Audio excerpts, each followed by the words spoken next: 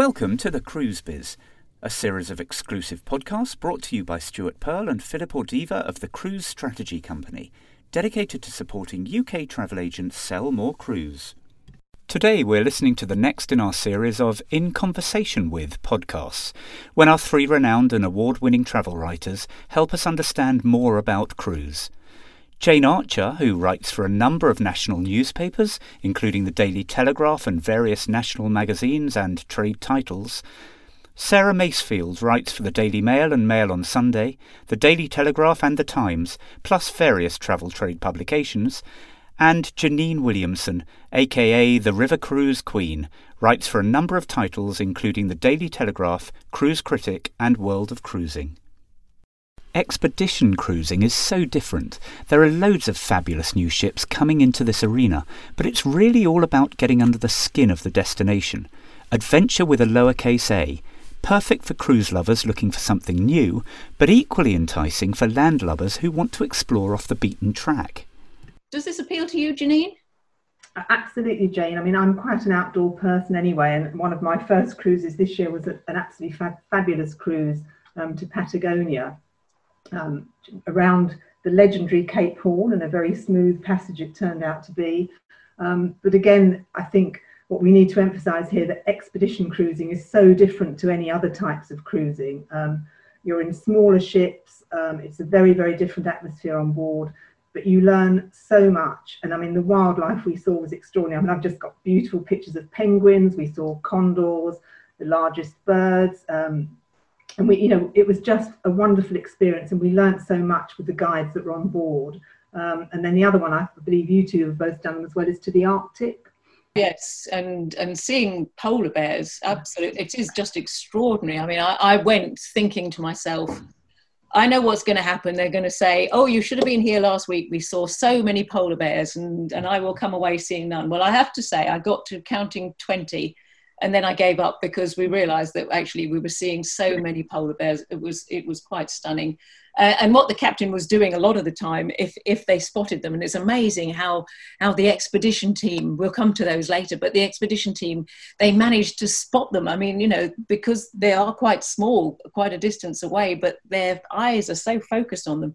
And so they managed to pick them out. And then the captain will inch the ship a little bit closer where he can, and then just hold the ship in position so you can sit looking at the polar bears and looking at what they're doing. It's just an extraordinary experience. But you were talking about, what the ships being so very different, and of course, or the expedition being so very different. Of course, the ships have to have ice-strengthened hulls if they're going to be in the Arctic or indeed in Antarctica. You go ashore in Zodiacs, which are these rubber boats that you climb into, much, much smaller rubber boats because there are no ports. And in both of those places, really, the itinerary is a guideline. It gives you a rough idea of where they hope that you will be going to, but it doesn't necessarily mean that is where you will be going to, or you might go there, but you'll do it in a different order. So it's one of those things that it needs people to be flexible. It doesn't need to be people who say, right, this is Tuesday, we're supposed to be in Rome. It's Tuesday, and let's see, it could be anything can happen Tuesday. Who knows where you're going to end up? It is a very much more informal experience. And of course, what's included tends to be quite different to, for instance, the mass market ships, don't you think, Sarah? Yes, I mean, there is so much more included for expeditionary ships and cruises because you have all these shore excursions, which have to be included. You're going out in Zodiacs, you're going ashore on treks, on hikes, you're having the services of the experts, of the guides that will lead you through and be talking you through the destinations. And obviously, you can't just pop off to buy excursions from any other companies. You can't just pop off to buy supplies or drinks or go ashore. It is such a different sort of cruise. It is all centered around the ship, and so it is vital that that ship can provide everything, and it is an all-inclusive experience. I mean, Janine, I'm sure you found that. I mean, one of the things that I found out, which because for my first one I knew very little about them, but in terms of what's included when you get there are also things included before you get there, because one of my questions was, oh my goodness, what am I going to take? Is my outdoor stuff going to be enough? Is it going to be warm enough and things like this? But I mean, I've now got in my wardrobe a couple of fabulous expedition parkas that, you know, they tell you you're going to get when you arrive. You send off your size, they're waiting for you on the ship. And I mean, they are just fantastic. You know, so you don't need to bring everything yourself. I mean, they provide you, on one of the ones I went on, they provide you with, you know, really heavy duty rubber boots when you go off on the excursions. Everything's cleaned when you get back on board. So I think that's one thing to point out. These cruises aren't for people who really like to dress up. It's a very informal atmosphere on board. You don't need to take any dressy clothes at all. You know, often at dinner people are still in their jeans, things like that. So that's something else I think, you know, travel agents and passengers need to know, is the actual onboard atmosphere, so you don't end up taking completely the wrong things. I agree, and also to know that you're not really going to get entertainment in the way that people think about entertainment on cruise ships, because on the expedition ships it's lectures, and it might be a lecture about whales, it could be about penguins, it could be about birds, it could be about climate change, it could be about geology. There are so many different subjects delivered by the expedition team, who are the people in charge. They are the ones that run the whole show, basically. They are the ones that scout out, for instance, in the Arctic, if it's safe for you to go ashore, because obviously you can't if there are polar bears prowling around. They are the ones that take the Zodiacs ashore. They are the ones that keep an eye on people going ashore and coming back again. So they really are very much in charge and have a really important role to play in this.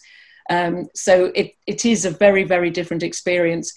I think it suits people who go on cruises, as long as they understand the difference. And if they want something much more formal, then not at all. But if they're happy with this informal way of doing things, brilliant. But just as good for people who have never been on a cruise before. Lots of the expedition cruises that I've been on, I've met people who've said, I would never go on a ship, but this was the only way that I could come here. That was particularly with regard to Antarctica, and they saw this as the way that they could get to Antarctica.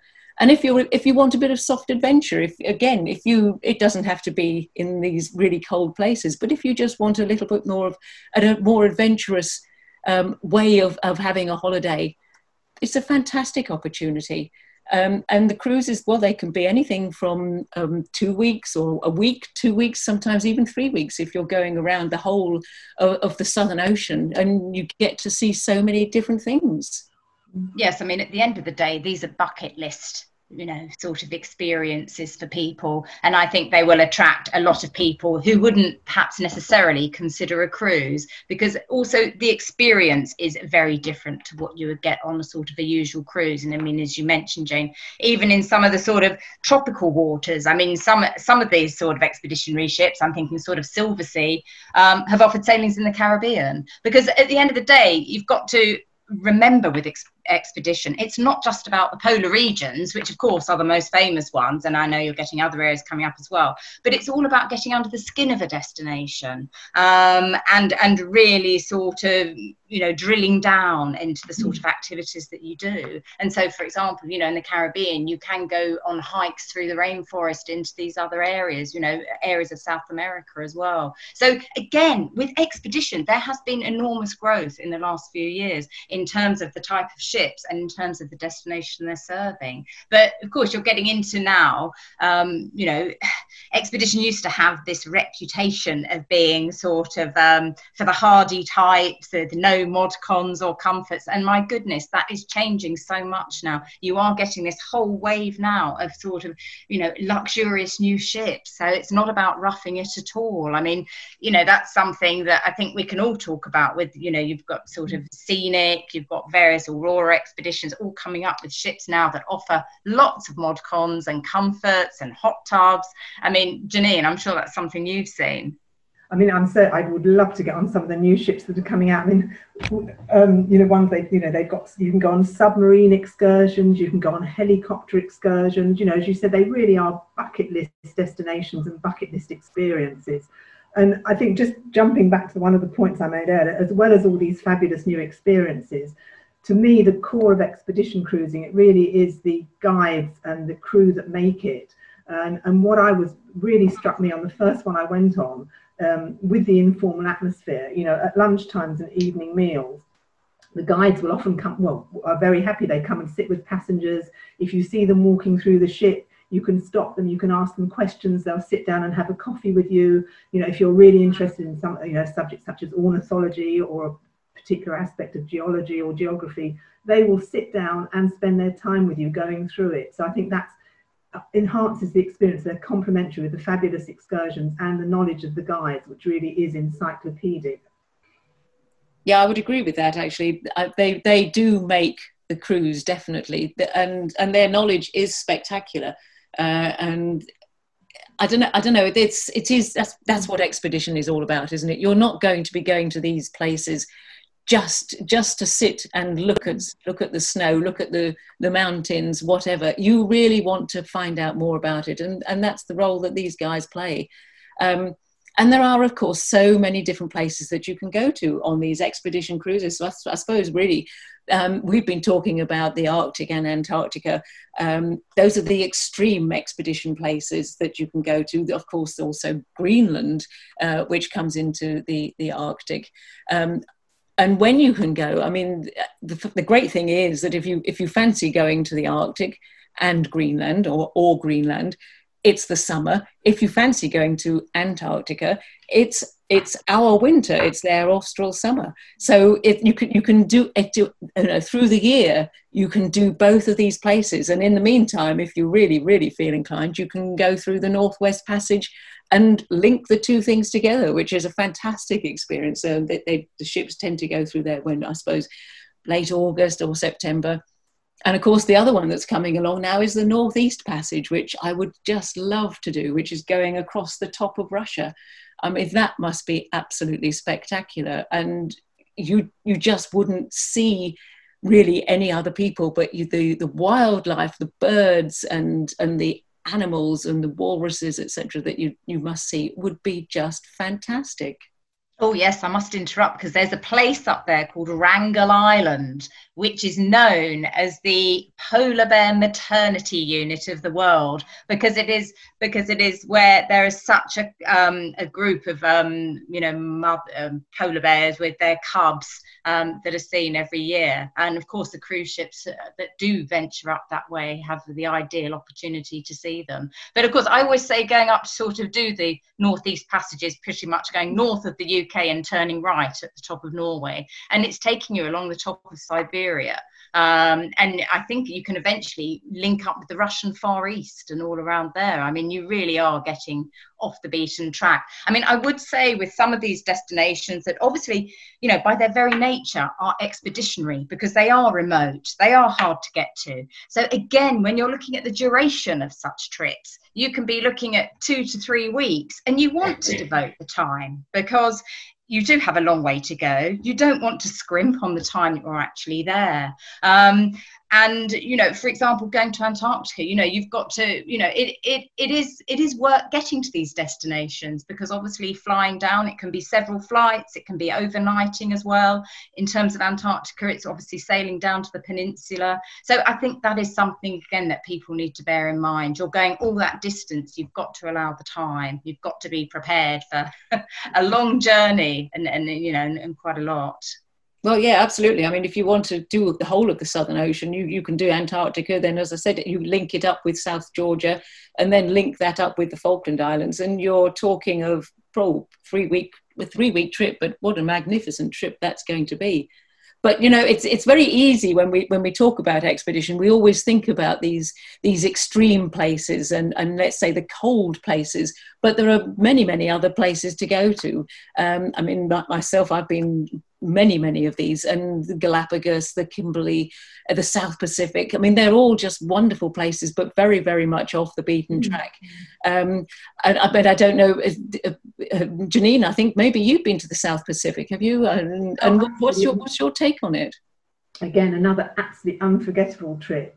This was on Aranui 5, which is an extraordinary looking ship, because if you look at it, it looks as if it's two totally separate ships that have been cut in half, one section glued to the other, because the front part of it is a working cargo ship and the back section of it is a cruise ship. And it delivers round the year to these really, really remote Marquesas Islands in the South Pacific. It's the lifeline to them. I mean, so when we were on board, I spoke to the captain. We'd got cars, we'd got concrete, we'd got things to make houses, obviously lots and lots of food. And it was absolutely fascinating because you arrive in port, you're getting off on one side and all these guys turn up with forklift trucks on the others. You know, so it really is a proper working ship. And because it is a ship like that, you're spending a lot of the time in the destination because the primary thing is to take the cargo there. And then when the cargo is offloaded, the passengers all go off on excursions. And as you say, so it's not all cold weather because that was beautiful, beautiful warm weather in this most idyllic surroundings. So yes, you can go all over the world on these cruises, and that was a fantastic one. And of course, the Galapagos is the same, which I think you've done that one, Sarah, haven't you? Oh, that was just unforgettable. And again, actually, I took my family on that. And I would say with these expedition cruises, adventure cruises, you have got to be pretty mobile and you have got to be pretty fit. Because another thing as well, if you are, you know, going these long distances, you really want to make the most of the destination and everything that's offered. And as we talked about earlier, with all the various trips ashore or the trips into the little zodiacs exploring, you really want to be able to do all of those. And when we're in the Galapagos, I mean, we would sort of be off the boat sometimes by about 7:30 a.m. Going off to do a zodiac trip or something, and then back, and then you might only have an hour, and then you'd be off again on a hike, back for lunch, and then off again. And it was fantastic, and you wouldn't want to miss these experiences, but you need to sort of, obviously, I think, be able to keep up with them. So, for example, on our Galapagos trip, I would say really teenage is the best time for children. But it was amazing, you know, when you are swimming and snorkeling with playful sea lions that come up to you, or they're jumping over your heads, and penguins swimming past you and they might tap at your snorkel, and on the land you've got sort of, you know, blue-footed boobies wandering up to you, or the iguanas, marine iguanas waddling past. It is a mind-blowing experience. I would go back in a heartbeat. It's you know, if that's expedition cruising, that was probably my first one. My goodness, I'd want to do plenty more. Yes, it's a fantastic experience, isn't it? I mean, and you really can't believe what it says in the brochures, as in, you know, you can get that close to the animals, but you really can get that close to the animals. It is extraordinary. And I think probably what I'd like to say, you know, with people, because nowadays obviously people are very conscious about, you know, ethical cruising. And yes, you can get close to the animals, but it's all done in a very, very controlled way. And as you say, it's all done from a distance, that you're not going to disturb the animals, you're not going to disrupt their natural environment in any way. And I think that's something that really does appeal. Just jumping back to when I did the Patagonia trip, all the guides had undergone this scientific training, because scientists can't get out to this part of the world. It's just wouldn't be cost effective for them to do it. So the guides are trained in every destination we were going to collect data that goes into these scientific reports, and helps with environmental issues and things like that. So that was another fascinating aspect of the cruise. So I think for anybody that's also interested in green issues, wildlife, ethical cruising, they're a fantastic choice to take. That is a very good point, actually, and certainly about the animals, because when you go to Antarctica, when you go ashore, and actually it's worth making the point, of course, you must make sure that if you want to go ashore, you must make sure that you pick one of the smaller ships, because if there are more than 500 passengers on board, you cannot make landings. And frankly, if you've got 200 passengers, that's the best number to have, 200 or fewer, because you haven't got to wait a long time for the Zodiacs to come back and forth. They can only have 100 people ashore at any one time. But when you are ashore and you're walking amongst the penguins, I mean, it is a fantastic experience. Very, very strict rules about how close you're allowed to go to them, quite rightly. But of course, nobody's told the penguins. So you can be walking along and then suddenly they will come and stand in front of you. And that's it. You can't do anything. You just have to stand there and wait until they move away, because you are stuck waiting for this thing to move. And of course, they're really in a sort of incurious about these strange people or things that have come wandering into their rookeries, and what are these rubber things on their feet? Oh, and so they have a good peck at that. So it's quite an amazing experience, but like you say, Janine, very, very, very carefully controlled, so that you are not disturbing the animals, and that really is an important thing to bear in mind on these things. If you've enjoyed listening to this episode, look out for more insightful Cruise Biz chat on your podcast app or at cruisestrategy.co.uk.